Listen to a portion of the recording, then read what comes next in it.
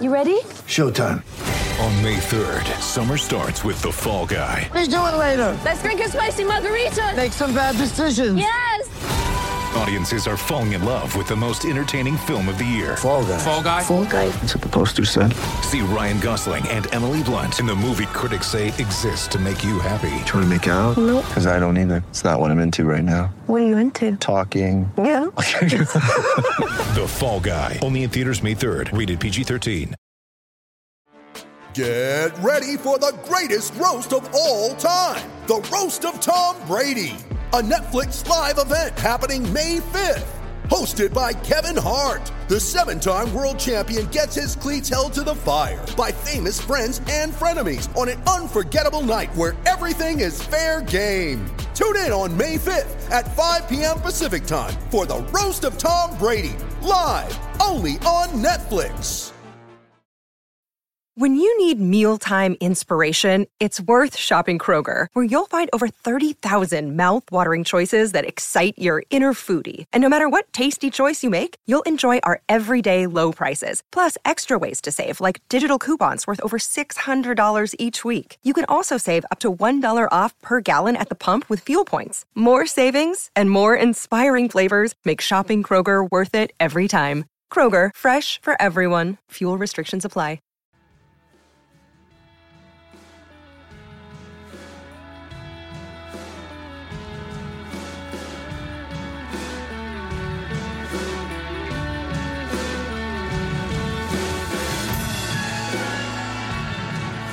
Hello and welcome to the Wisden Cricket Weekly podcast. Believe it or not, England have an ODI series against South Africa that starts tomorrow. We'll talk about that, some ICC awards, a massive week for the women's game, Shubman Gill, David Cameron and more. I'm Yas Rana and with me today is Ben Gardner and Phil Walker. But first, let's hear from Mark Butcher on that South Africa-England series. But this is a slightly odd series. The SA20 is taking a 9-day gap for it. South Africa are struggling to qualify for the World Cup, but they have actually had some quite good results in ODIs in the last 12 months in series that don't actually count towards qualification. They've got a strong squad here. England are close to full strength. For England, there's a lot of pressure on Jason Roy up top. He's had a miserable time of it in T20 cricket for the last 12 months and in ODI cricket for slightly longer than that. Phil Salt's there in the squad. Will Jacks isn't having a brilliant time in South Africa. Some people are saying this is last chance saloon for Roy. How do you see it? It was absolutely right to give him some leeway during the course of last summer to try and find his form. He's now obviously had the chance to sort of be out of the loop for a little bit, missed out on the World T20, and is now almost surprisingly sort of put back in at the top of the order for this series because England have only got, including these 3 matches against South Africa, obviously England have already qualified, but including these 3 games against South Africa, they've only got 13 ODIs between now and the tournament starting. So, they're going to have to try and make their minds up about what are going to be pivotal positions for the World Cup. Obviously, we still don't know Johnny Bairstow's, what his prognosis is likely to be over the course of the summer. And so there could be a situation whereby England go into this World Cup with a completely new opening pairing, and so they'd want to make a decision about who they're going to be sooner rather than later. Yeah, and I guess England have the benefit of having won 2 World Cups recently, so they're very confident. And with the T20 World Cup, it was almost quite hard to read into what they were actually thinking 6 months out of the tournament because they changed so much at the last minute, and they seem very confident in doing that. And next up, I wanted to ask you about the middle order. There's potentially quite a cool shootout in place because you've got Owen Morgan and Ben Stokes are currently retired. I mean, we know Morgan definitely won't be the World Cup. Stokes might be. But you've got a shootout potentially between Harry Brook, Ben Duckett and Darren Milan for 2 spots. Brook's not played ODI cricket, but do you think that given how well he's gone in the other 2 formats, it actually won't take that much at all for him to demand a spot in the starting 11? No, I think he's in.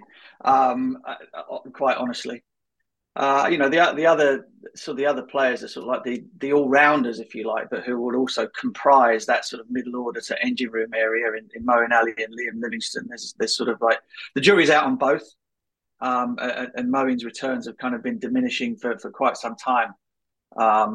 In that sort of engine room area in the one day international arena. Of course, you've got Sam Curran, who is also more than handy with a bat as well. So there's a bit of a squash there in the middle. However, I mean it's a situation whereby England are so blessed with talent. Plus, as you rightly say, they're staying in close contact with Ben Stokes just to see whether or not he fancies the tournament. And if he does, then he plays. So you say it might be, 2 from 3. It could be like 1 from 4. So there's, and again, I don't think that England are going to panic about that whatsoever. I think they know the personnel that are likely to be in the shake-up. And it will simply then be a question of, not only who's in the greatest form, but also who they think the best, tournament players, the guys who will handle the pressure will be as we get down into that, into the run up to the tournament itself. So they're in a really good position. There's intrigue for people like us talking about who they might go with, but I've got a funny feeling that they've already got a pretty good idea of how it looks, and that the squad is there for the unforeseen. Somebody falling off a golf tee, for example. Well, I mean, in the last 2-3 years, there have been so many weird things happening around the schedule. There have been a lot of injuries. So we've seen a lot of players come in and do really well. You mentioned Moeen, Livingston, Sam Curran. I mean, there is a chance that, 3 genuine world superstars in white ball cricket, in T20 cricket, there's a chance that only one of them plays. So going back to last summer, England generally picked a top 5, Livingston at 6, Moeen at 7, all the other way around, and then 4 bowlers. Do you think they'll retain that balance in 9 months' time at the World Cup? Because obviously T20 cricket is very different to ODI cricket, and Livingston and Moeen are potentially quite similar players to have both there. And in the past, it was Buttler who'd bat at 6, and Buttler looks to want to bat higher up in the order now that he's captain. Owen Morgan's template around the 2019 win and the lead up to that was to have to pick as many people to go as deep as you possibly can with the batting at 50 over cricket. Obviously, the risk of being dismissed in 50 over cricket is much higher than it is in the 20 over game. And so therefore, he wanted as many people who were capable of being able to come out and make runs in the team as possible. And again, Josh Buttler is going to find himself in a position where he has lots and lots of players, lots and lots of all-rounders who are worth their place in the side. And so he will be able to stretch that batting lineup much further. I think the experiment with going with specialist batters in the summer was a failure generally. I don't think they played particularly well. They were, and because of that, they were unable to go as hard as they wanted. They did it, but then found themselves getting knocked over, with 10 overs, 13 overs to spare. When Owen Morgan's teams did that is because they were shooting for 400s. This team were getting knocked over for sort of mid 200s because they just simply didn't have the depth to go as hard as they wanted to go. So there's going to have to be some kind of tweaking in terms of either the strategy, which I think would be a mistake, or the personnel and the way that they try and build the team up with a lot more insurance as far as the length of the batting goes. Finally, gauging how much of a challenge it is for England in the next 9 months. How much harder do you think it is to win a 50 over World Cup in India than it is compared to England's 2 previous global triumphs in the last few years? Yeah, I mean, the capricious nature of some of the surfaces sometimes between batting in the daytime, batting under lights. There are a lot of variables that go into it that are heightened by the extra length of the game. So I think it's going to be extremely tough. But England again have talent to spare and are in a position whereby they'll be up there among the favourites no matter what. So put it this way: if they were to pull it off, as well as what they've done beforehand, then didn't we have an argument before? It was an argument, a polite discussion before about where they rank in terms of the greatest white ball teams ever. You put it to bed forever if they managed to add this one to the trophy cap. Cheers for your time, Butch. Catch you next week after the England South Africa series. Mother's Day is around the corner. Find the perfect gift for the mom in your life with a stunning piece of jewelry from Blue Nile. From timeless pearls to dazzling gemstones, Blue Nile has something she'll adore. Need it fast? Most items can ship overnight. Plus, enjoy guaranteed free shipping and returns. Don't miss our special Mother's Day deals. Save big on the season's most beautiful trends. For a limited time, get up to 50% off by going to BlueNile.com. That's BlueNile.com. This time tomorrow, Phil, we could be watching Jofra Archer running into bowl for England for the first time in 21 months. How excited are you? Yeah, I am quite literally excited. I saw the game between the blue team and the light blue team in the South African stuff the other day. He came up against Will Jacks, and although Will Jacks took him downtown a couple of times, it was nonetheless a deep thrill to see him. He looks fit, he looks happy, he looks as lithe as ever. He did a brilliant piece of fielding in an earlier game that I caught as well. And while he's not yet hitting 150, he's hitting 145, and he looks fit as a fiddle.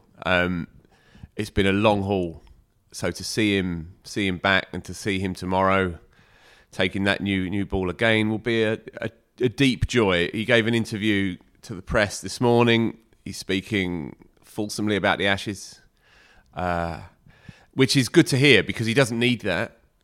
At the moment, he just wants to be back on the park, and obviously he will continue to have all the white ball contracts available to him, whichever he fancies, and can pick and choose. You forget just what an icon he is in white ball cricket, in 20-over cricket in particular. And yet he's eyeing up the big thing as well, and talking openly about that. So, look, it's a joy.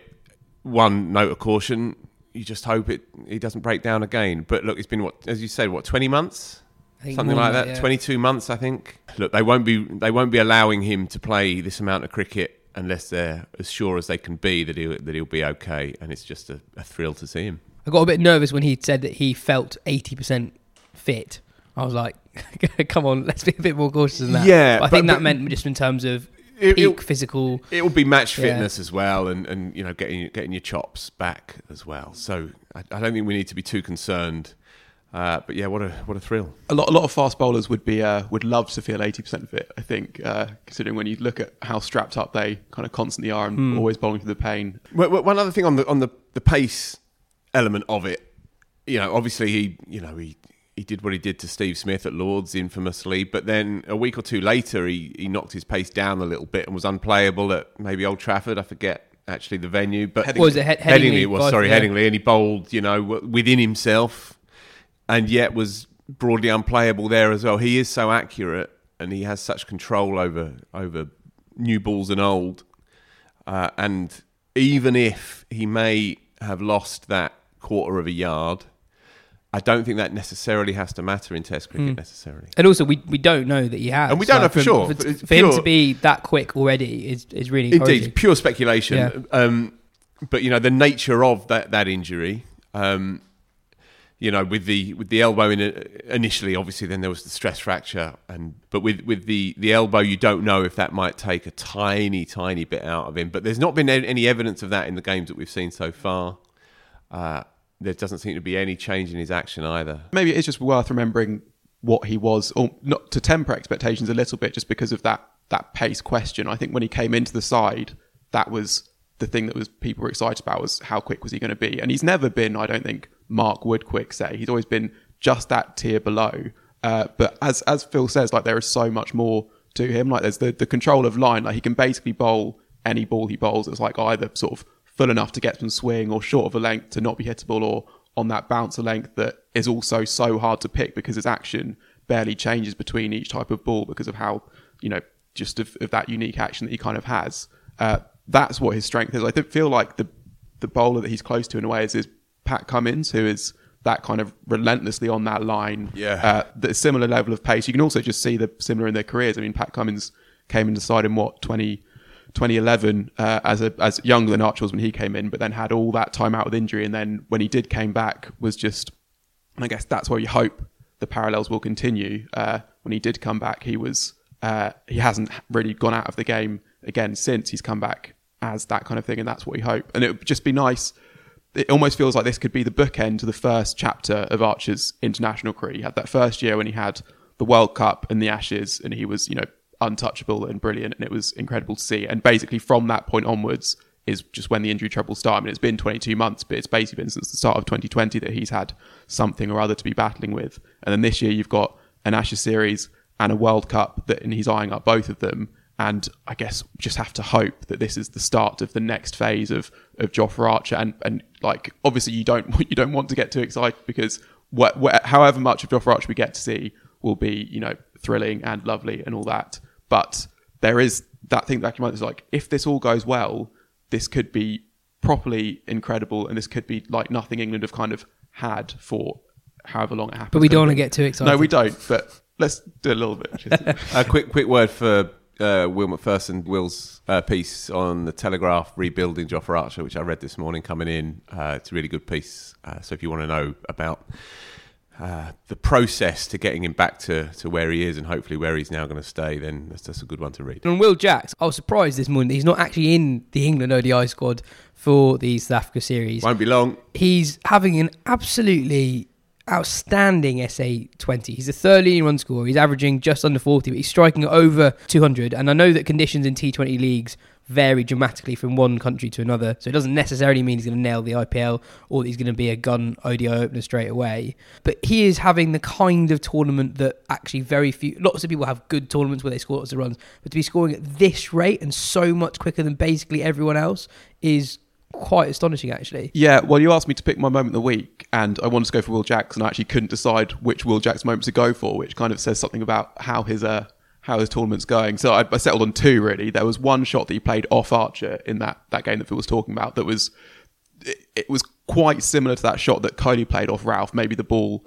wasn't quite as quite a shot, and maybe the stage wasn't quite the same. I'm not sure. Maybe I don't know if it was the cauldron of the MCG in front of 90,000 fans, but it was that back of the length, high pace, and then played sort of back straight down the ground, and that's the kind of shot that really very few players in the world can kind of can do, basically, and which isn't to say that Jacks is yet exactly on the level of those players, but there will be players who have long careers who couldn't do that, and that is something that is worth noting. It's almost amazing how quickly he's risen up the in the estimation of England fans and some pundits as well, in that, at the start of the winter he was one of many quite exciting players, and then he only played 2 games in that Pakistan series when lots of people were even sitting out, and he did okay, but still that was all the time he got. And now I think quite a lot of people have him as right at the front of that race to be opening for England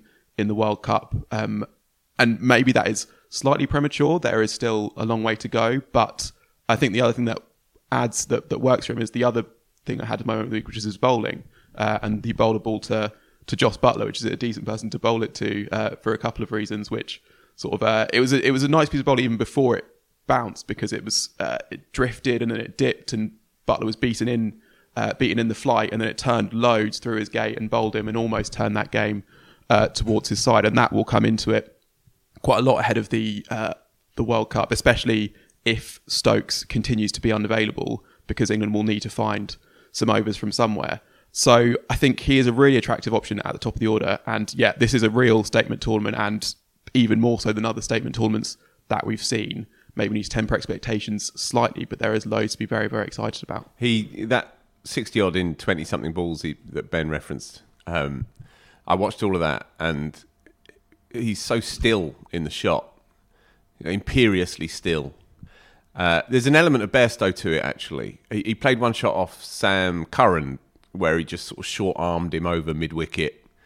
Again, just a brilliantly dominant shot. And you're seeing that in his game. And it's an unfortunate comparison with Jason Roy, but this is the comparison that is glaringly obvious and being made, no doubt, as we speak. It's a big 3 matches for Jason Roy coming up, in these ODIs. But where Roy is skittish, and so much is going on in the shot as well when you see him play at the moment. He's trying to overhit it. He's trying to do funky things. He's garbled in the mind, clearly. He's down on himself, and you see through his body language. Contrast that to Jacks. And Jacks just stands there and knows how good he is. This has been his 12 months, PCA Player of the Year across all the formats, a Test debut, 100 in the 100, and now this as well. He's a serious cricketer. And he's an incredibly versatile player as well. He gives England options in every format, actually. And yeah, so I can understand why people are so excited about him, even in ODI cricket, when he's not actually played an ODI yet. Yeah, and he hasn't come from nowhere as well. I mean, him and Harry Brook in the 2018 World Cup were the 2 players that everyone was sort of raving about, saying these are the 2 to watch. And then obviously both had their struggles, and then both have kind of come to prominence at the same time. And at Surrey, even with Phil talking about Roy, when Jacks were coming through the academy, the word was that he hit the ball harder than anyone since Roy. So that's always been the the kind of comparison. And just on South Africa, Ben, they're at pretty much full strength. What do they realistically need from this series to put themselves in a strong position for World Cup qualification? Because, as I alluded to earlier, they've actually got a pretty good record in ODIs in games that don't count towards World Cup qualification. Yeah, well, I guess some of it depends on if they do manage to play that series against the Netherlands, and if they play all 3 games or just 2 of the games, because the first was kind of abandoned partway through because of COVID. That one has gone down as a result. Has it? Okay, Yeah. so they'll get 2 games there, which, hopefully they win, but South Africa will know that they shouldn't be underestimating the Netherlands after what happened in the World Cup. So I think they need a series win at least, and they might well need to win all 3, I guess. But yeah, it's amazing their record with and inside and outside the Super League. So in the Super League, they've won 5 and lost 9 since the World Cup. Outside of the Super League, they've won 8 and lost 2. And that includes series at home to India and away to England. Yes, and they also beat Australia 3-0 in that time as well. Okay. So I think they are a good team, and yeah, because there's been quite a lot of hype around some other young South Africa players saying like we need to give them their chance.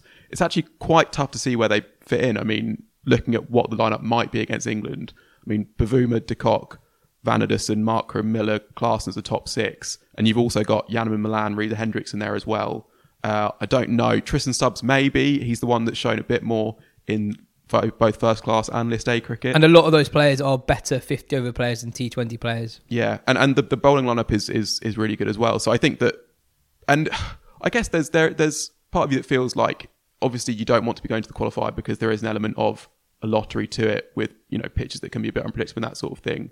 But also, if you do come through it, you can see how that could make a team stronger, especially with it being so close to the World Cup versus in 2019 when there was that little bit more distance. That actually, if you come through a competition like that, you'll be closer as a group. You'll know so much more about yourselves. It's World Cup similar in terms of its tournament cricket. I can almost see that they could come through that and be stronger for it, and then maybe have a run for the semi-finals. I don't know. Some more England news this morning. Ben Stokes has been named the ICC Men's Test Cricketer of the Year for 2022, which is a bit of a surprise. A surprise we like, I guess, but I think Bairstow's been robbed because I don't think Stokes gets quite as much credit for his captaincy if Bairstow isn't a freak for that 5-week period in the summer. But is Bairstow a freak without Stokes' captaincy? That is also true. That is also true. It didn't surprise me, for what it's worth. I mean, he's dominated the narrative, hasn't he? That is definitely true. Nat Siver, who was reappointed as England's vice-captain for the T20 World Cup, got the Rachel Hayhoe Flint Trophy for the Women's Cricketer of the Year. Babar Azam won the Garfield Sobers Trophy for the Men's Cricketer of the Year. On Siver, she averaged just under 60 with a strike rate over 90 in ODIs, scored 169 not out in the Test against South Africa, and of course hit that amazing unbeaten 100 in the World Cup final, so richly deserved.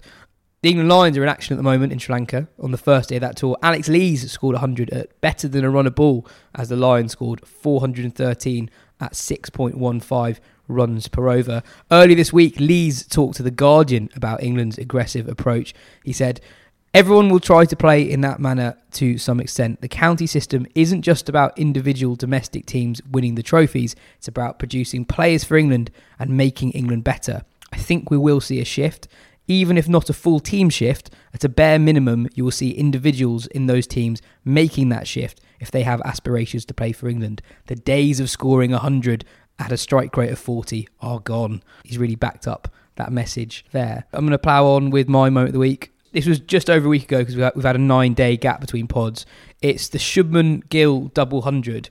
And going big on Shubman Gill is by no means a hipster's pick. He's been tipped for the top since he's, 18 at that Under-19 World Cup, Ben? Yeah, Ian Bishop in that World Cup said that I think maybe he's the most ready teenager he'd ever seen for the international stage. And that's a World Cup that had Prithvi Shaw in it, Sheen Shah Afridi. So yeah, he really stood out even in a strong field there. Yeah. And kind of because of how long his name's been around, you forget that he's only 23, so he's younger than Harry Brook, for example. He's younger than Will Jacks. And he's played a lot of IPL cricket. He's done okay, but it's definitely not his strongest format. So this week he scored a double 100 and 100 in India's 3-0 win over New Zealand, who were the world number one side in ODI cricket. Halfway through that series, it became England, and now it is India. I watched most of the double 100, and this sound like I'm going over the top, but it was genuinely like watching prime Kohli, no exaggeration. The way he accelerated towards the end of the innings, he hit Lockie Ferguson for 3 sixes in a row to go from 182 to 200. The next highest score was 34. He now averages 73 and strikes at 109 in ODI cricket.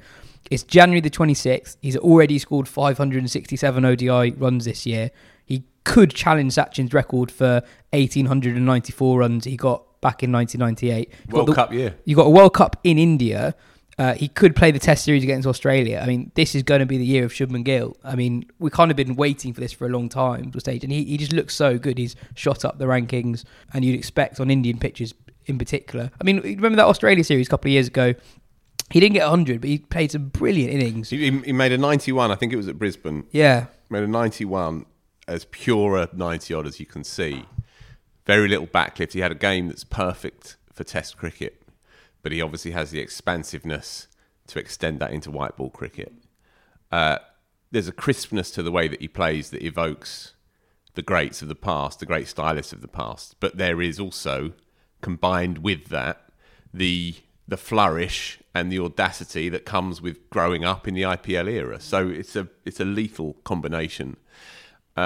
He was always special, but then sometimes players look special and don't always necessarily get the runs, or it happens at peculiar times, or they crash and burn a bit, or they're slow burners or whatever. But in his case, he's what, 23? He's 23? Only recently turned 23. Just turned 23. He's always been the one. You know, Prithvi Shaw has been exciting. Obviously, there are other players that are constantly percolating around, but Shubman Gill has always been the one that they are really excited about. And he is a generational player. There's no doubt about that. Honorary mention to Faf du Plessis for my moment of the week, by the way. He scored a first 100. Yeah, in the SA20, and he hangs around, doesn't he? He was batting with Reza Hendricks, they were chasing 180, and at one point Hendricks was 27 or 40. They were miles behind the rate, and du Plessis was hitting them well, but then at one point basically hogs the strike and gets the required run rate from over 12s down to about 8 by himself. Then obviously gets his 100.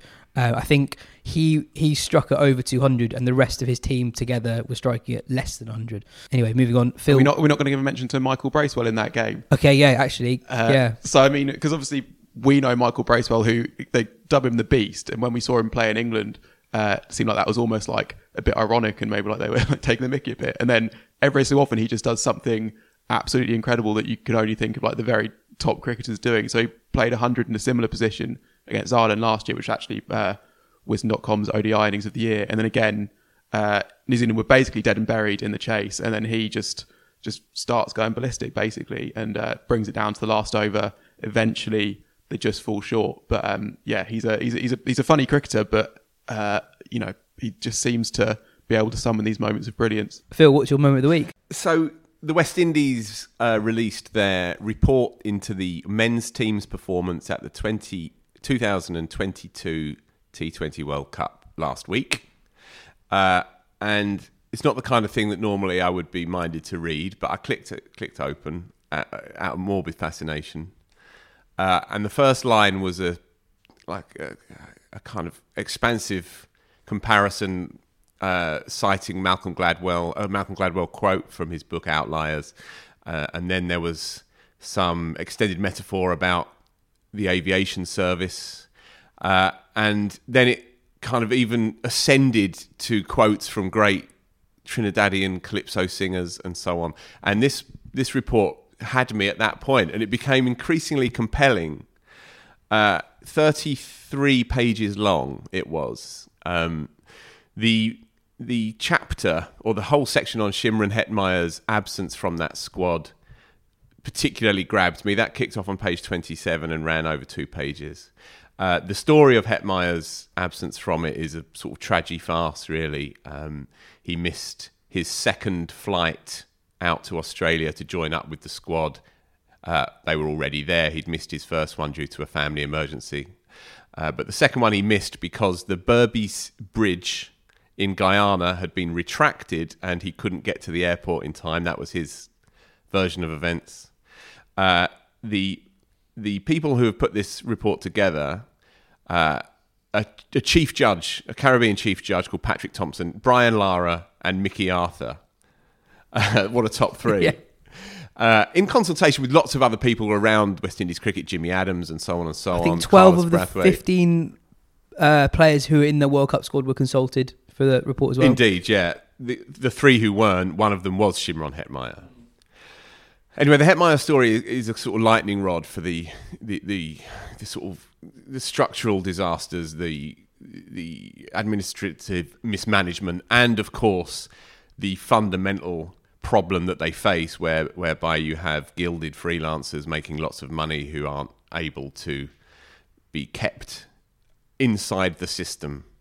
And Shimron Hetmyer has become this kind of archetype of this problem, I suppose. And they go to town on him in this report. And there are elements of farce, as I say, attached to this story.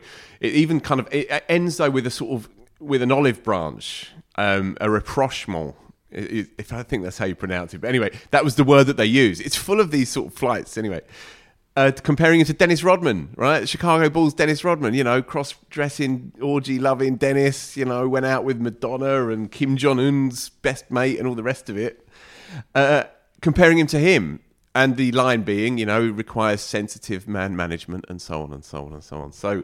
So it's a fascinatingly wild and revealing report. I read it cover to cover and wrote about it this week.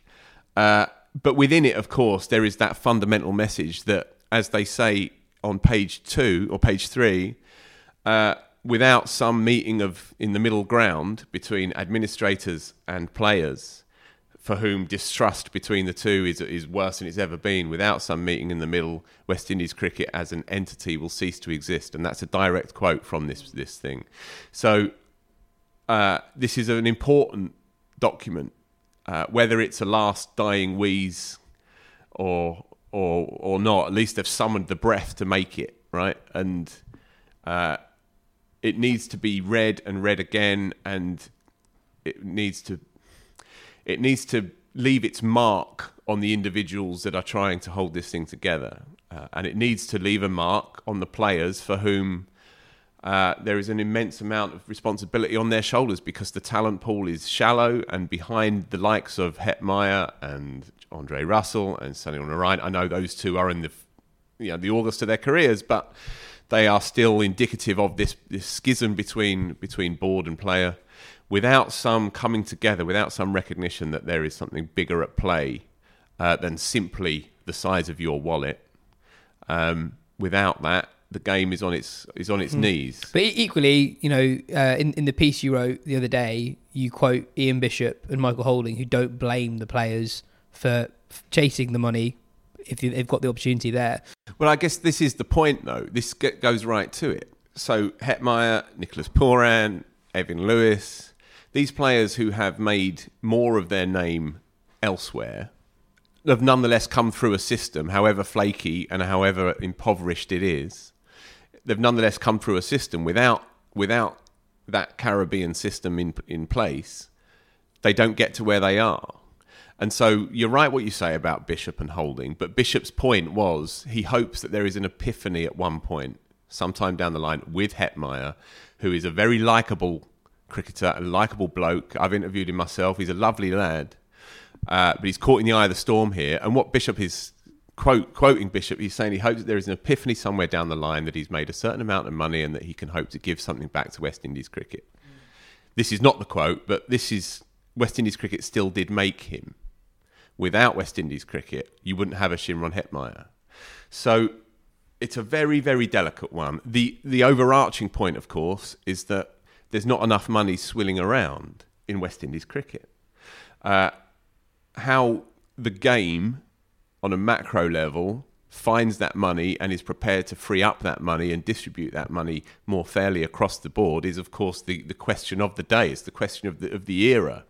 I think we had a question about this actually on Twitter. Are there numbers? Are there actual, cold hard numbers out there regarding the ICC's distribution of wealth? Well, we've spoken about this off show. We are trying to get there, and I imagine many other outlets are trying to get there as well. But it's a very difficult thing to reveal. But that is the question of the decade. Is that money there to replenish areas of the game that desperately need it? Because without that money, they struggle to survive. That is the question of the day. Trust us, we are trying to get those answers.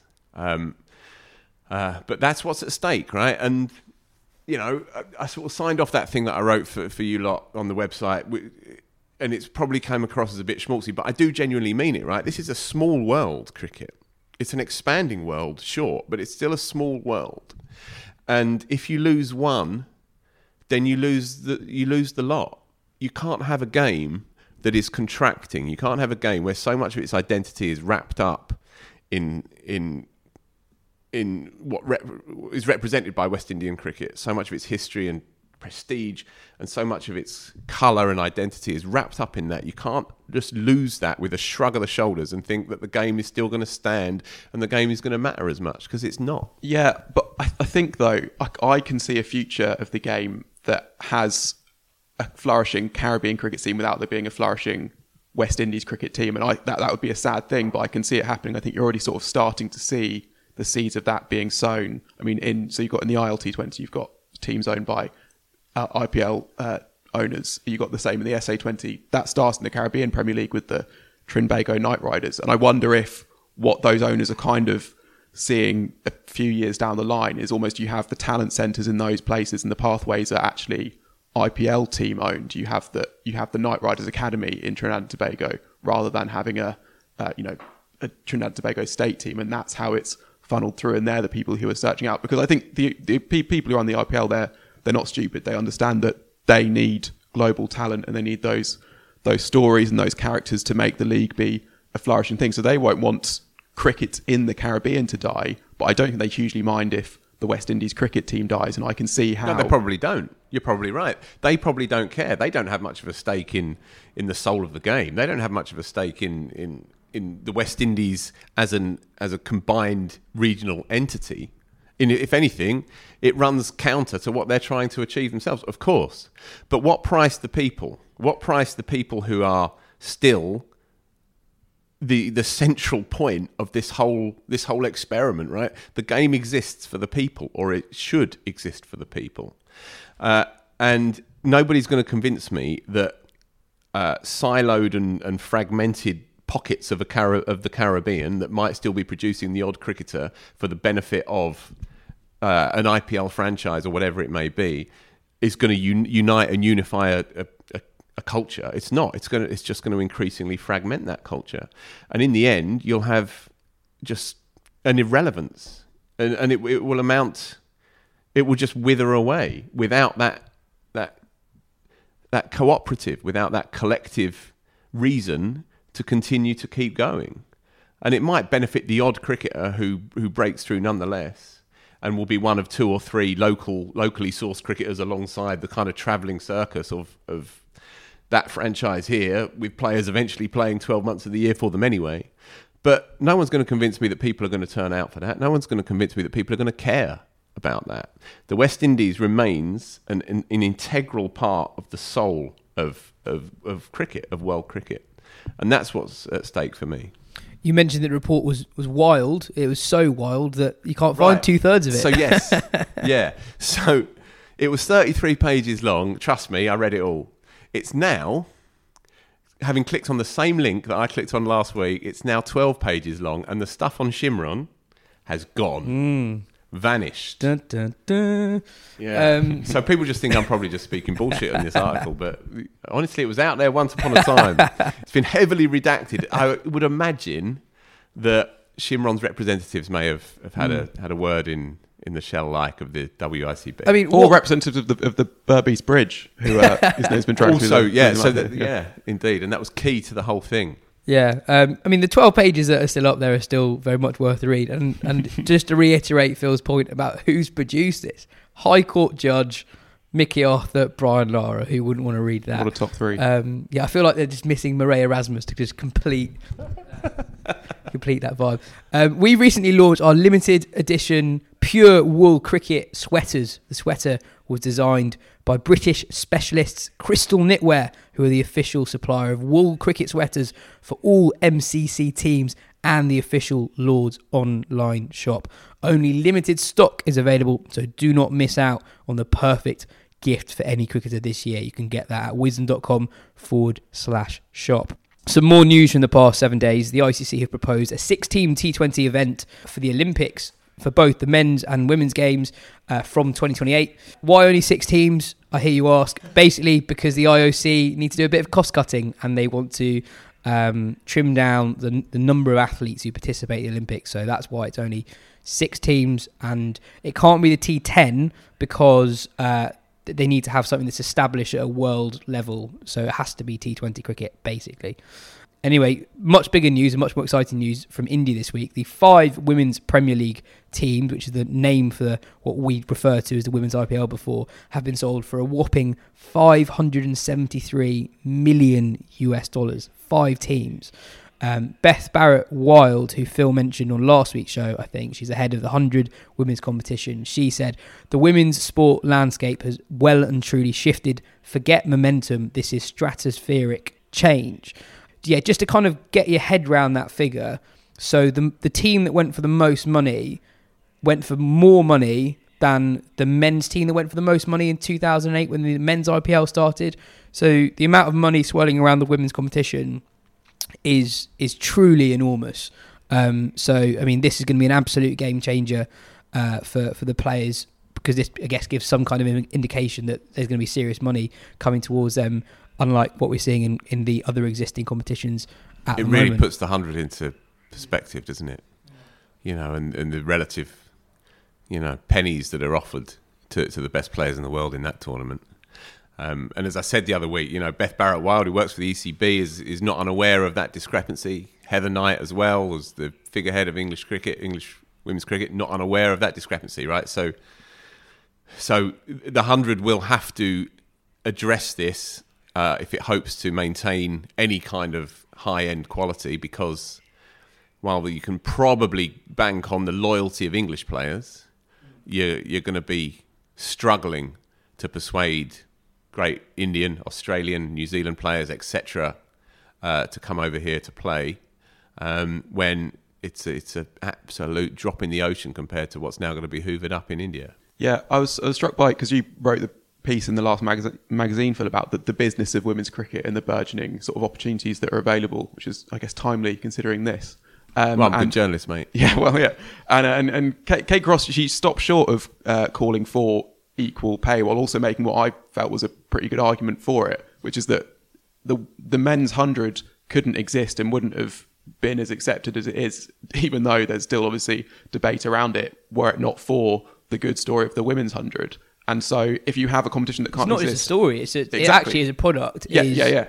But if you have... If this thing couldn't exist without the women's competition, then how can you justify say that, we can't afford to pay you, but it can't exist without you? That is a discrepancy to me that has not been correct, and they basically just got away with it because they felt like they can.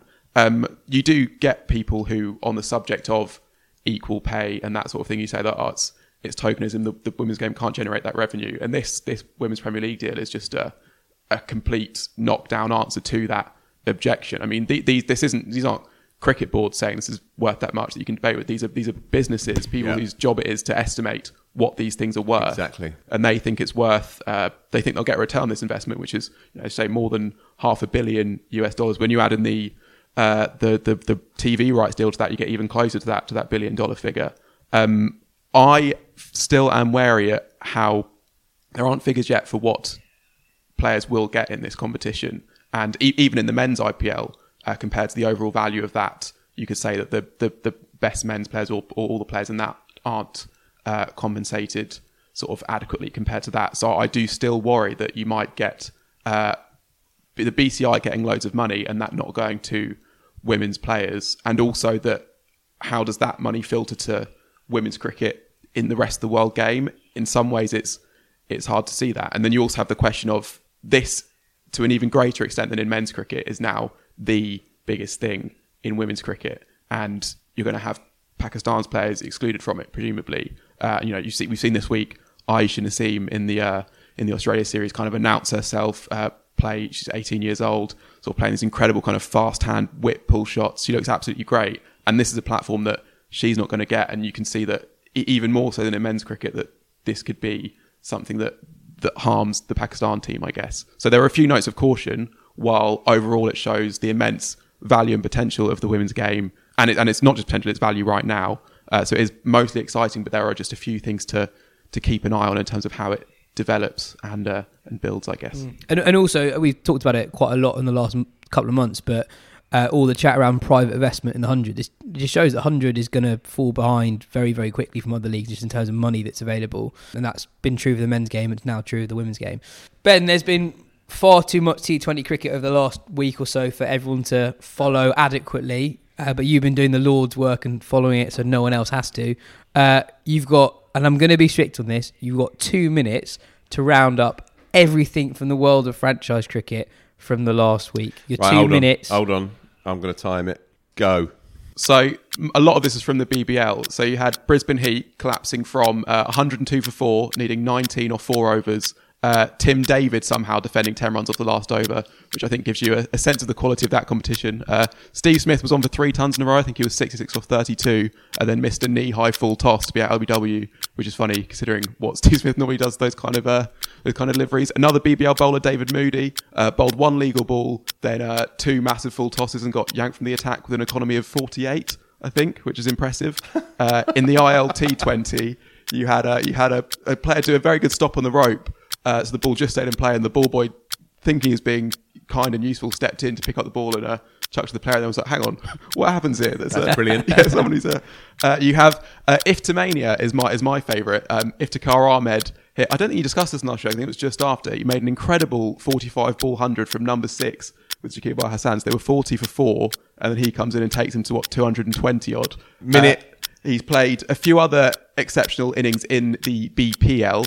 And has become sort of like a bit of a meme. There's like a great graphic that someone's put of him with it's sort of like sunglasses, almost like a 70s style shading. It looks really, really good, and Iftimania is what's going wild there. And then Marco Jansen played, you said the Faf du Plessis innings was brilliant. This was an incredible sort of heist against Rashid Khan, Kagiso Rabada and Jofra Archer. Notably, Archer was the bowler he chose to play out in that and taking down the other 2. And they needed 12s, and he takes them down and doesn't quite finish it, but takes them to the line in style. Fantastic, with 30 odd seconds to spare as well. 23 seconds to go. Well played, Gardner. Fantastic. More of that in the future. The one thing that Ben purposely did not mention because it deserves more attention, really. So Alex Hales created history by becoming the first player to score 100 in the IL T20, and then just as he gets to his 100, he takes off his helmet. Turns to the crowd, and the camera also pans to the crowd where it shows David Cameron, the former UK Prime Minister, not the former Cricket West Indies chair. David Cameron's clapping by himself, which I think is the perfect image to represent the IL T20. David Cameron by himself clapping Alex Hales as he reaches his 100. Well, we've been asking who is this tournament for? Who does it serve? And it serves David Cameron. Yeah. We posted a photo of this on Instagram.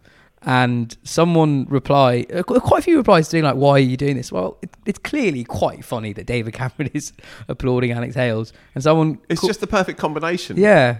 You know, weird, pointless tournament, Alex Hales, Dubai, and a disgraced former British Prime Minister. Yeah. I mean, it's all perfect. Yeah. It's like how Steve Bruce would always manage to get sacked just before some sort of major cricket event. Yeah. And then he'd be in the stands for that. So. If Cold War Steve...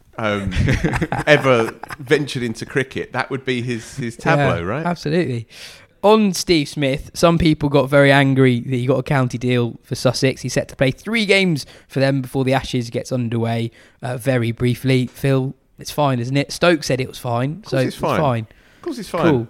The only thing I'd say on what Stokes said is that I wasn't aware he'd made any comment, by the way. He said he felt it wouldn't make a difference to the Ashes at all. And I mean, it's fine to think that it's fine, but also think that this might well help Steve Smith. I mean... do me a favour. 2019, was it 2019? Yeah, 2019, he made 200s in the first game. Yeah. Doesn't matter whether he's played 6 knocks for at Hove or not 2 months before it. Sure, I mean, do me a favour, Gardner. Steve Smith clearly thinks it will help him, right?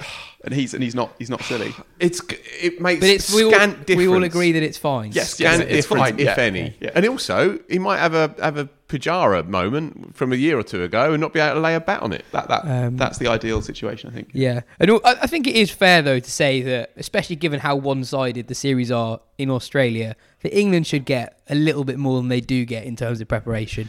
But at the that's very for a least, podcast in for 2 years' time. Bang on. 10-11, they played a game against Australia A. They had another good game as well, another 3-day game, a proper 11-a-side game. And so they were ready for that series for sure. That should be written into every Ashes series from here on in, home and away, for both teams, mutually beneficial. Definitely. I think ahead of the 2017-18 Ashes, they played basically a group of 19-year-olds and on an incredibly flat pitch. I think Cook and Carberry maybe put on 350 for the first wicket. And at that point, you think like, this is it. England, 2013-14 must have been, yeah. And at that point, you think like, right, it's 3-0 in the summer. It's going to be 5-0 away from home. This is going to be great. And yeah, that I think shows what the preparation is generally like. I guess. Exactly. Other news from the last week: Hashim Amla announced his retirement from all professional cricket this week, which, just on a personal level, bit of a blow that we won't be able to see him live at the Oval next summer. He'd been retired from international cricket for a few years. Ireland are set to play a one-off test against Bangladesh later this year, which is great for Ireland. It's been nearly 4 years since they last played a test match, and the Rawalpindi pitch has had its demerit point rescinded by the ICC following an appeal from the PCB. I think we all agree that's not good, because that pitch was awful. England have qualified for the Under-19 World Cup semi-finals. They face Australia.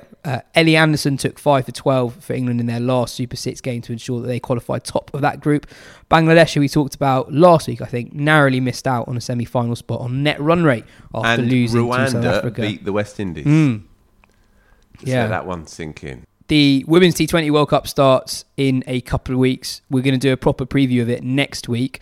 There are some warm-up matches happening at the moment. Australia playing Pakistan. There's a tri-series between South Africa, West Indies and India. And kind of to follow the theme of West Indies not doing great at the moment, West Indies were appalling yesterday, actually, in their game against South Africa. South Africa won by 10 wickets, chasing down 90-odd comfortably. And West Indies actually did pretty well to get 90. They were 6 for 2 at the end of the power play, which is not great. Yeah. A run and over. On to some questions from the listeners. James asks, Yaz, why did you cut your flowing locks off? Well, firstly, I was walking into work behind you this morning, and the evidence is quite marked now. Number one, I had longer hair to cover up the bald spot here. This is for the YouTube audience. Whilst having the top knot, basically, I was losing the hair from the front. So I was like, oh God, this looks awful now. So I just had to go. Embracing reality. You're developing a nice little hair island there at the front, aren't you? Not yet. It's getting very, there. very slowly. It's getting there. Very slowly. It's still archipelago, I think. You both are very well blessed in terms of hair retention, and I'd say it happens very slowly. James also asks, what are your thoughts on man-caddying in club cricket now that it's legal? Well, it always has been legal. I can see it leading to violence, personally. There was a story in the Telegraph this week that man-caddying might be banned in club cricket this summer. Obviously, it's totally within the laws of the game. And I'm pro man-caddy. We talked a lot about this in the last couple of weeks. I think it's absolutely fine, totally within your right to do it. However, I wouldn't go as far as banning it from club cricket, but I think anyone who's played in a club game the last few years and had one of these incidents come up, and you see that people who don't live on cricket Twitter, the conversation hasn't actually advanced that much. And I think have you seen it happen live? Yeah. I've never seen it. I've seen it once and it didn't go well. Right. Yeah. Okay. So I just think it will lead to conflict. I would never do it, even though I think a professional should do it, basically. Yeah. I would give a warning and say, like, look, come on. Oh, to do it without a warning when you're paying a tenner for a Saturday afternoon exactly. knockabout anyway, and you got problems at home and this, that and the other, and then someone's man-caddied you without a warning, that is a low blow. No question. I don't even think it's a low blow, personally, but in just terms of avoiding conflict, you should be aware of how it's going to be taken by the opposition. Very, very few teams will take it well, I think. It is morally murky on a Saturday afternoon, Division 5 of your local league, to man-cad somebody without a warning, that is morally murky. Why is it morally murky? Because the context has to be taken into consideration. This is not professional cricket. This is not even Premier League cricket. This is your average bog standard Saturday afternoon cricket, the cricket that you play, the cricket that I play. Nobody's there to get rich. No one's there to get famous. No one's there to win at all costs. You're there to have the wind blow through your face, to be amongst your mates and to have a drink afterwards and hopefully to have a good day and hopefully to go relatively well. That has to be the context. Mankading in professional cricket, if somebody's taking the piss, fine, sure. I can't even be bothered to go down that obvious road for me. But in club cricket, I think it's a different story. One thing that could happen, though, here is that when you're seeing it more and more in professional cricket, it could end up normalising it in club cricket and therefore detoxifying it a bit, taking some of the sting out of it because you are seeing it happening more and more elsewhere. I don't think we're at that point yet. And no, as we're I said not, earlier, but we might end up becoming and I would be fine with that. I just think that last summer was one of the most enjoyable summers of playing cricket I had. One of the big reasons for that was how well the teams generally got on. It was just a very pleasant environment in our league. And I do just think that you're creating the opportunity for a needling environment. Like that is true. Like whether or not you think Mankads are good or bad, that is true. And a lot of people who don't live on cricket Twitter still think they are bad. Do you think what this needs though is for it definitely needs some sort of leadership from the people who run the various club cricket leagues and that sort of thing, but it depends what form that leadership should take. Like banning Mankads does feel just like a concession to, you know, to kind of the worst sort of people who would get really angry, and, you know, but both ways you're taking it too seriously in some ways. Everything's a culture war. Yeah. Does it not need them to sort of to say, look, this is the MCC's position. This is the position of the people who run the game. It is a risk you take if you leave your ground, and any bad behaviour that stems from it will be viewed very, very sort of in a very dim light when it comes to, you know, various rules and whatever. Yeah, I wouldn't mind that. If the league came out at the start of the season and said, this is what the laws say, we're going to treat it, we're going to follow the lead of professional cricket, I think that's fine. It needs some sort of leadership, basically. But without that, yes, I would. Even with that, I probably wouldn't do it. You've also got to bear in mind as well, 99% of cricket matches played over weekends across an English summer are umpired by your own team, right? So already we have this mad power vacuum and authority vacuum just in the very nature of it. Paid umpires are rare in any recreational cricket, so normally it's the opener who's already got out. I put my hand up, and then I'm umpiring after 15 overs. So to put that person into that position as well, I just don't see the evidence of people trying to pull a fast one as a non-striking batsman. I don't see that in the club cricket that I've played, and I play pretty rough and ready club cricket. I've seen lots of fights. Don't get me wrong.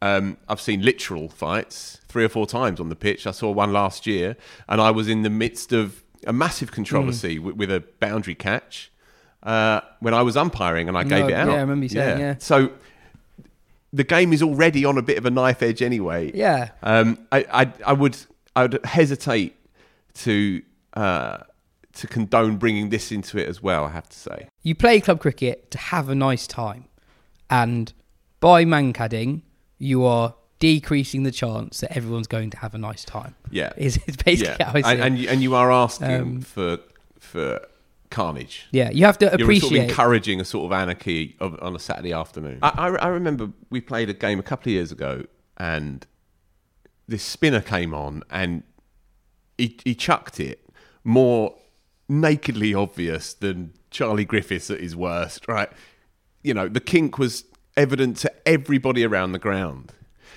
But we just sort of shrugged our shoulders to it, because you're not there to try and uphold every single letter of the laws which apply necessarily to professional cricket. But at our level of cricket, do we really need to be saying to this bloke, excuse me, that's a no ball, you're not going to play today, and you're probably therefore not going to play next week, and you're probably going to end up totally disaffected with the whole experience. There are so many things in club cricket that you don't follow the letter of the law. For example, like as a bowler running on the pitch. Like, you're never, ever going to get thrown out the attack for running on the pitch. Last season, I remember a game where more than half our team were late because of traffic. You're supposed to forfeit the toss. And I was one of the few people there, and I said to the captain, and I was like, we've got 7 guys who are nearly here. The rules say we forfeit the toss, kind of fair enough. The guy said, happens all the time, fine. If you're sticking to the letter of the law, we ended up winning that game, and that was very decent of them. Yeah. If you've got a gun bowler, you might well hold them back to sort of make game of it a bit more. You're not going to have someone who's bowling bouncers to some 14-year-old there at number 11 to make up the numbers, even though that would be the competitively advantageous thing to do. It already happens that people choose not to do things that would be a competitive advantage to make the game a nicer place at the recreational level, and it is a different thing. I agree with what Phil said, that at some point it will get to the point where it's destigmatized, but that's not there now. But I guess my point of view is the way it's different to yours is that I think that the leaders in club cricket should be working to destigmatize a thing that is within the laws, rather than giving concessions to the people who might get very angry when something legitimate happens to them, I guess. No, I'd agree with that. Ollie Carlson at 1 a.m. sent this in. Hi lads, 2 from me this week, and as you can see by the time of me sending this, I've been considering these questions deeply. Number 1, who is the best somewhat forgotten white ball pioneer, and why is the answer Alfonso Thomas? Good question, that. The first player who came to my head, and I actually can't remember if he was any good, Neil Carter at Warwickshire. Bowler who opened the batting, pinch hitter, the power play, six machine. The power play merchant. Good Warwickshire. Shout. Yeah. Good shout. Anyone else? Well, my mind immediately went to, as it often does, to Doug Marillier, the Zimbabwean scoop merchant, who sort of stole an ODI from India by just constantly playing the shot in the early 2000s. I think before Dilshan was doing it. Before way before. It was like a decade before Dilshan. When Butler was a glint in his mother's eye. So he came to mind for me. I guess there's a few that are almost so well known that they're not forgotten in a way. Like Romesh Kalawithrana is not a great of the game, but that's what he's known for, is for pioneering that role. I guess you might have Deepak Patel and Mark Greatbatch in that New Zealand 92 side. Very nice, Gardner. As similar, but I think that they are recognised for their impact on the game. Whereas I think Marillier especially is forgotten for pioneering a stroke, which is now in some ways definitive in the modern game. Like batsmen will be defined by whether or not they have this shot. It sort of changes how bowlers approach the death overs. It changed how captains approach field settings. You'll see actually that, I think, it might have been a piece by Cam Ponsonby actually, that one of the key things that players ask for from analysts is, does this player scoop or not? That's one of the key things in a bowler's head because of how much it affects everything else. And that largely came from him. He was the first guy to be playing that shot regularly. That's a great answer. It's a very good answer. Very, very briefly, I know. Is Collis King too obvious? No. Fine. Collis King is a sort of ahead of his time 6-hitter in the middle order for the West Indies, that 80-odd and 60 balls, obviously won that 79 World Cup final. You see the echo of him in Andre Russell and many other sort of muscular 6-hitters to come. Brian Tonka Taylor. I don't know who that is. Early captain of the Essex side. Essex had never won anything. Disaster of a club, really. Down at heel. Didn't even have their own ground. Tonka Taylor got them together and said, right, in one-day cricket, we can start to do something. Tonka Taylor was the wicket-keeper and the captain. We're talking early Gillette Cup time, right? Mid-60s, mid to late 60s. And he prioritised fielding and what they lacked with the bat and the ball, and certainly what they lacked financially, they could make up for by being the most athletic fielding side in the country. And they didn't actually win anything until 79, but they were runners-up a number of times in the 70s and created a kind of sort of high-intensity fielding side before that was even cool. Ian Harvey, I guess, an early sort of slower ball expert. Ollie's second question was Snog, Marry, Kill, Mongoose Bats, the Sangakkara James Taylor curvy helmet, and the no ball free hit klaxon. Ollie's taken a drink here, hasn't he? Yeah. Right, sorry, what was it? Say it again. Mongoose Bats, the Sangakkara James Taylor curvy helmet, and the no ball free hit klaxon. I'm killing off the no ball free hit klaxon personally. Well, I've never wanted to snog a helmet, so yeah.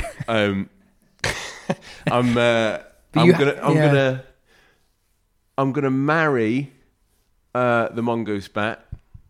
You know, I was always interested in the mongoose bat at the time. I never had the strength to use it, but I liked the idea of it. So I'll marry that. I'll kill the helmet, and I'll snog a klaxon. Yeah, the Mongoose Bat played a supporting role in the infamous Adrian Shankar story. So that's worth digging out on wisdom.com if you haven't before. One thing about the helmet, I think Johnny Bairstow once demolished one with his forehead after getting out, and I think that that people after that were maybe slightly more wary to actually use the helmet, because they're like, hang on, if this is what Bairstow's head can do to it, what can Bairstow's head can do many things. Excellent. Yeah, I was never not a fan of that curvy helmet. And wasn't that the helmet that Stuart Broad was wearing when he got his face smashed in? Yeah, I think it was. It was the curvy helmet. So maybe kill that. Anyway, Phoebe asks, would you rather take a 5 for the 1s or score a 50 for the 4s? That's directed at you. Yeah. I mean... And you exclusively. And I would... It's a difficult one because... I mean, this is purely theoretical. I've never actually scored a 50. So... It has to be that then.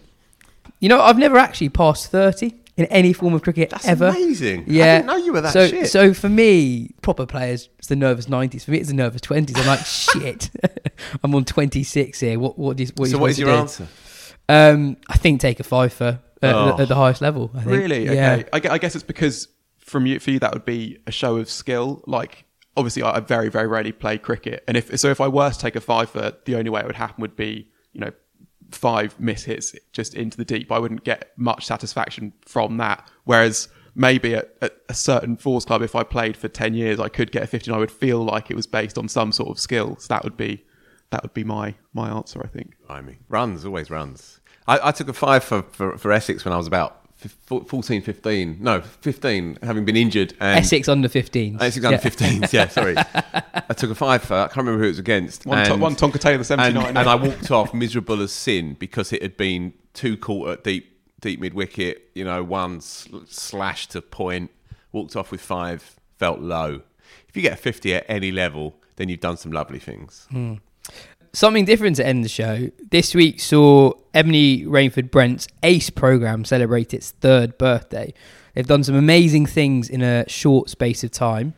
Earlier in the week, Phil and I sat down with Ebony to talk through the first 3 years of ACE and what to expect from the programme going forward. Ebony, great to have you with us. ACE celebrates its 3rd birthday this week. It can't have been easy starting something just as the world went into a pandemic. So how do you reflect on the first 3 years? Yeah, really exciting. The pandemic definitely caused some challenges, but I think as we sit here now looking at our data, and we've hit 10,000 young kids, most of whom weren't engaged with the game before, and that's from our schools, community hubs. And now in that short time, we've got a 21% transition rate into the county system. So we're not only finding kids that weren't engaged with the game, they've got talent, and they could be the future and helping our game grow and diversify. I never thought we would be this far, to be honest. I used to have a lot of free time, and that is gone. But I think I'm more proud of seeing what we've been able to achieve, the kids that we've been able to engage, and the difference that we've made. So, our report that's coming out and our research has just really, made us happy that the hard work was worth it. So how does the outreach work? How do you find the youngsters who get involved? Yeah, so twofold. So how we first just kicked off actually is we used the media. Thank you to everybody here. And we just kind of publicised. I remember the first day we were like, are there kids out there, especially from the black community, playing? Where are they? What are they doing? And the media helped us like pump out the message of come down. And 100 kids turned up and 24 were good enough to go onto our academy. So that's how we first started. But it was Sport England who came to us. They gave us $500,000 and said, look, I think you need to build it from the grassroots all the way up. And so we had to go and work out which schools to go into. We created community hubs so you can progress from your school through to your community hub and then into the academy. And so a lot of that is using coaches who know these communities inside out. They really know how to speak the language of the kids. A lot of our areas are lower socioeconomic, inner city backgrounds. And so it's important that coaches knew how to engage and work in those sort of schools. Looking at our data, 78% of the schools we've gone into were not engaged in cricket. So we had to really enthuse them. We offered this golden ticket, like Charlie and the Chocolate Factory. If you look good, come. And from there, then we sort of develop them and then get the best ones into the academy. So how many of the kids that come through wouldn't have otherwise been involved in any pathway setups at all? Yeah, so in our community hubs, the number is 87% are not playing cricket anywhere else other than our community hubs. 78% of the schools that we've gone into were not engaged in cricket before. So it will be somewhere around 70 to 80% of these kids had no access to cricket prior. And now, many of them are, in the program for 2 or 3 years solid. Some of the kids that are older have become coaches and coaching back the younger kids. Like, we've created a bit of a structure. And we've engaged parents, families, volunteers. The community element and the connection with local people has been really powerful as well. So we really are targeting the group that don't see cricket. And I think what it's allowed us to do is break myths. Before, we were told, especially about the Black British community, they're into football or they're not interested in cricket or all these different things, which I wasn't sure if it was true or not. And actually what we found is the interest for the sport is there, it's just the opportunity wasn't. And so by putting an opportunity in that area, which was a bit of a void, we've been able to see really quick success. And actually the appetite is massive. Schools are saying they want to become cricket hubs. They want to grow the game. So have you found then that overturning that perception that cricket is for a certain demographic and it's not for others, have you found that overturning that perception has not actually been as challenging as you might have feared it would have been when you first began this? 100%. And I think what happens, we've been around the game for a long time, right? And we know the politics of the game. We hear all these narratives. The kids are so young, they just want to have fun. Really, they just want you to come in. If you're a good coach, if you can help them whack the ball, chuck the ball, do everything, they care about none of the above. We look at the game in such a adult way, I think, rather than let's just get it back to the simplicity. And so our coaches are very good at going in and saying, we're just doing something fun today. Have you ever chucked a ball like this? Have you ever whacked a ball like this? They don't care as long as you're fun. And I think that is important. One thing the coaches have said is that the kids are so ingrained in football that we need to get in young because if they're already talented, they're already on that path. So you're trying to get someone who at the age of 10 or 11 could be a great cricketer, but they might already be in a pathway for Arsenal, Chelsea or one of the others. So if we want the best ones, we have to get in very early to make sure that we're one of their choice sports. But in terms of just enthusing, the kids absolutely love cricket. And I think things like the 100 has helped because kids have seen that. I think they see that new form of cricket that's been a bit more accessible to them, and that definitely is noticeable, that them being able to see it on terrestrial TV or on YouTube or these different clips has made a difference. But that narrative, I think, completely has blown out the water. I think if we invest, we will see in 5 to 10 years' time more success. You mentioned the coaches a few times, and part of what you say throughout is that you're doing things slightly differently. So with the coaching, how do you kind of get everyone who's part of ACE to kind of be singing off the same hymn sheet? Yeah, well, I think the number one thing is most of the coaches have walked the pathway. So you take me, for example, I come from inner city. I know what estate life can be like. I know what postcode wars mean. I know what, lots of issues that are in our society. Our director of cricket, Chevy Green, the same. He's worked on women and girls disability, but also comes from that background. All of our coaches were selected because they have a deep knowledge of inner city communities. And that's not just in London. We've gone up to Sheffield now, Nottingham, Manchester, and we spent a long time in recruiting, making sure that we were confident they spoke the language. So then developing the programs isn't hard because you're using knowledge of being from that community. You have networks in that community, and so then the team come up with creative ideas all the time. And I'm definitely not a great boss because I don't offer too much like you must do this or that. I'm like, just go and solve the problem. I just want kids having fun, and we want to retain them. So then they can get creative in the way they deliver. I think also different areas are different. So we found, for example, London was different to Birmingham. We had to put in a bit more effort in Birmingham to get that engagement initially, but once you got the ball rolling, then everyone got excited. So the coaches are vital. I think without them knowing that, and also the other thing I'd add about the coaches, sometimes in cricket I find coaches either become performance, so ex-player goes straight into coaching a second team, or you coach community, but it's very rare you coach across both. So our coaches are not only skilled in working with community, they've also done a bit of performance junior pathways and stuff like that. So they're able to spot talent, they're able to develop talent, but they're also able to engage. And that's really quite a unique skill set that a lot of our team have.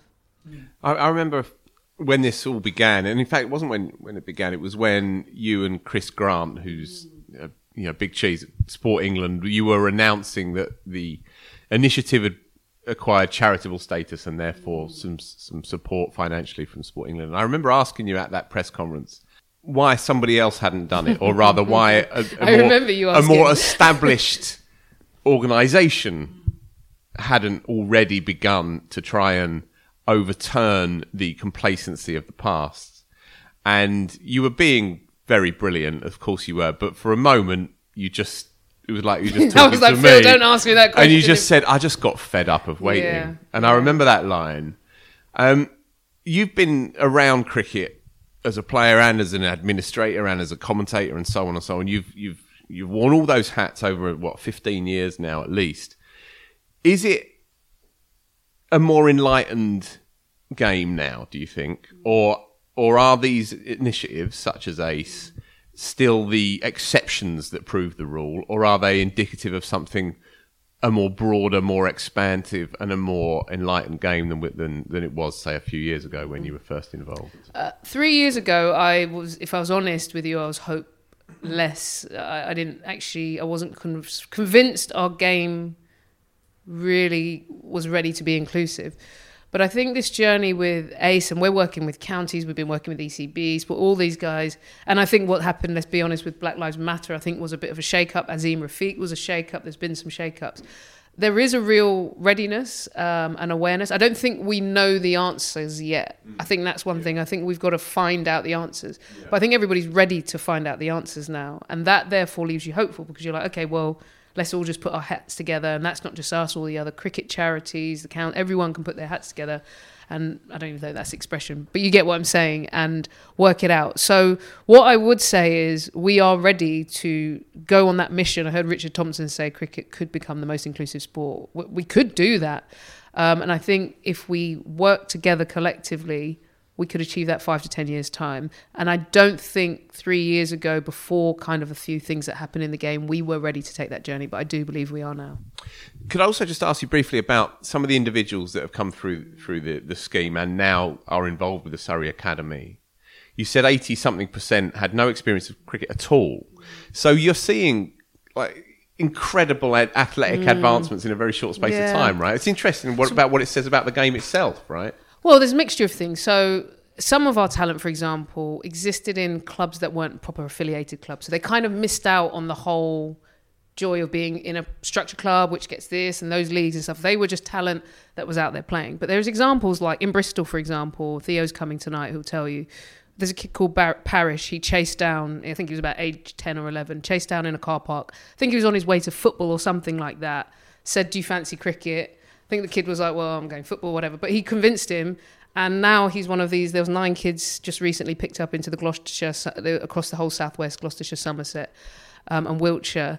Most of them went into Gloucestershire. And he's one of those kids that wasn't playing cricket 18 months ago. Wow. So, and he's already in the county setup. Yeah, and he's in the county setup. And so I think there's a few things. One is raw talent is just unbelievable. And I don't think cricket does a great job of searching for talent in different places. I don't think we're aggressive. Football and other sports are aggressive. They're hunting talent from the minute they're out, ready to go and born. We kind of just go to the same pots and places.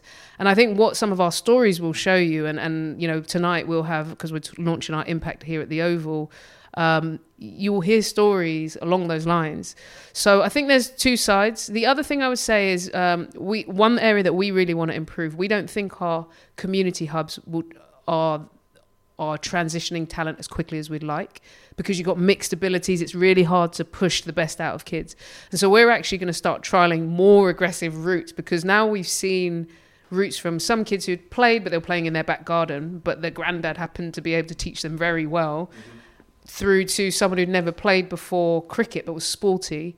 We're seeing all these different ways, and we're starting to think there's better ways that we could turn our 21% transition rate for our academy into 30, 40, 50%. And if most of those kids we start to get to are from working class backgrounds, diverse backgrounds, kids that normally wouldn't get it, then how good is that going to be for our game? So the good news is we believe that is possible. What we realise, we actually want to change some things in our programme and be more aggressive. And when we might end up being like other sports, which really go out there and find talent. And you mentioned schools. You know, cricket in state schools is a miserable old subject that has been covered for many, many years. But the slow death of cricket in state schools is a scandal. You're getting some positive stuff back from local schools, right? Wanting to get involved in the scheme. We got schools. We got a school coming down tonight who they're in South Norwood.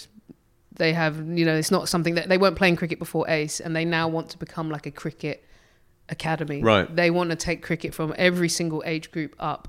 And why would they? Because they said they've seen the impact of what cricket is offered. And I think cricket offers a different skill set, right? If you play certain sports, you maybe have to be athletic in a certain way, whereas you could be a spin bowler, or you could be more mathematical. And, so the kid, a very different range of kids can get access to cricket and shine, I think. So they've decided that cricket is something they really want to explore. And I think we should be really creative. I grew up in an inner city. I started playing cricket on concrete.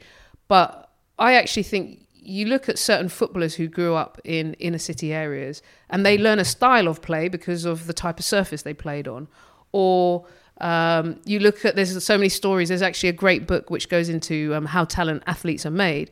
And actually having constraints makes you better. So I think, if you grow up in an inner city, down the line, I'd love to say people can see that kid grew up playing cricket in a cage because of the way they use their wrist or because of the way they go about their game. So when looking at the facilities that we've been working with, yes, there is a massive need to invest, but that is not the limit, if I'm being brutally honest. The limit is just not putting something in the first place.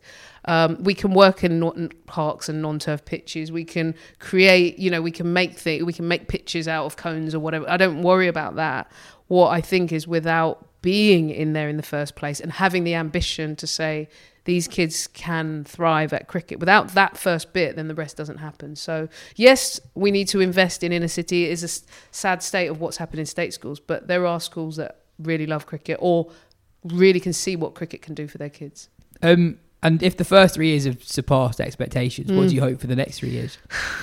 That's a really good question.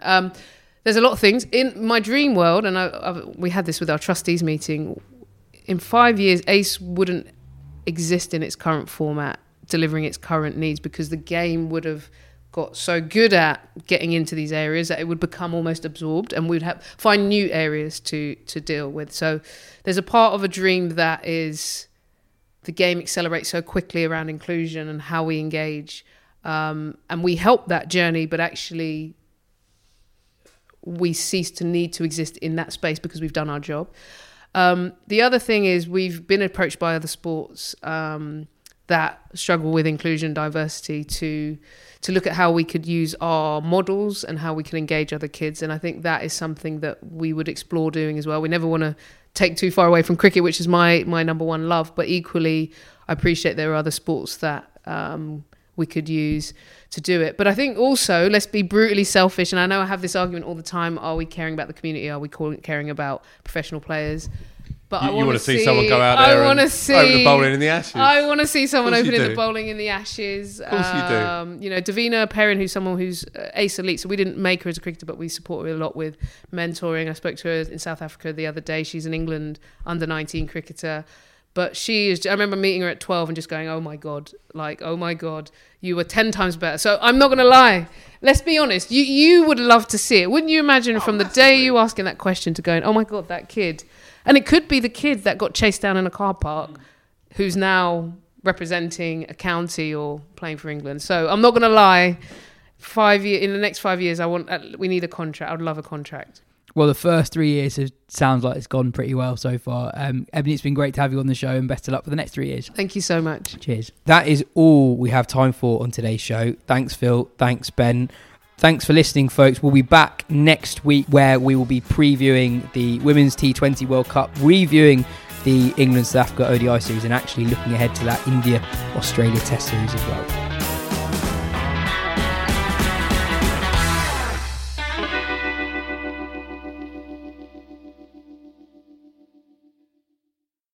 Sports Social Podcast Network.